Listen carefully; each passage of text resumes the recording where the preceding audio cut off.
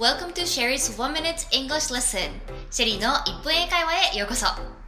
Lesson number 1 will be greeting. 最初のレッスンは挨拶。Good morning, good afternoon, good evening, hello, hi, hey. この皆さんがよく知っている6つの挨拶の使い分けとニュアンスの違いを見ていきましょう。まずはじめに Good morning。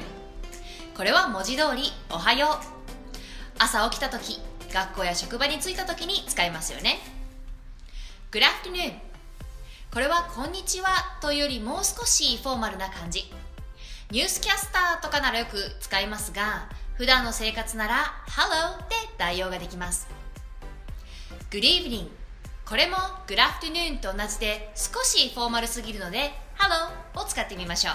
そしてさっきから何度も出てきている Hello。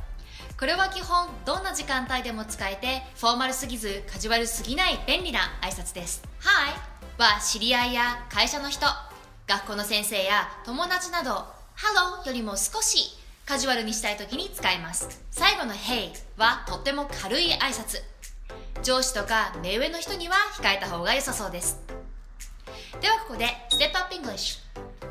挨拶の後 How are you を付け加えてみましょう。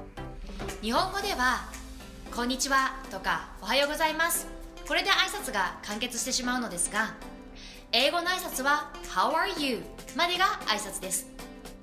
Hi, how are you?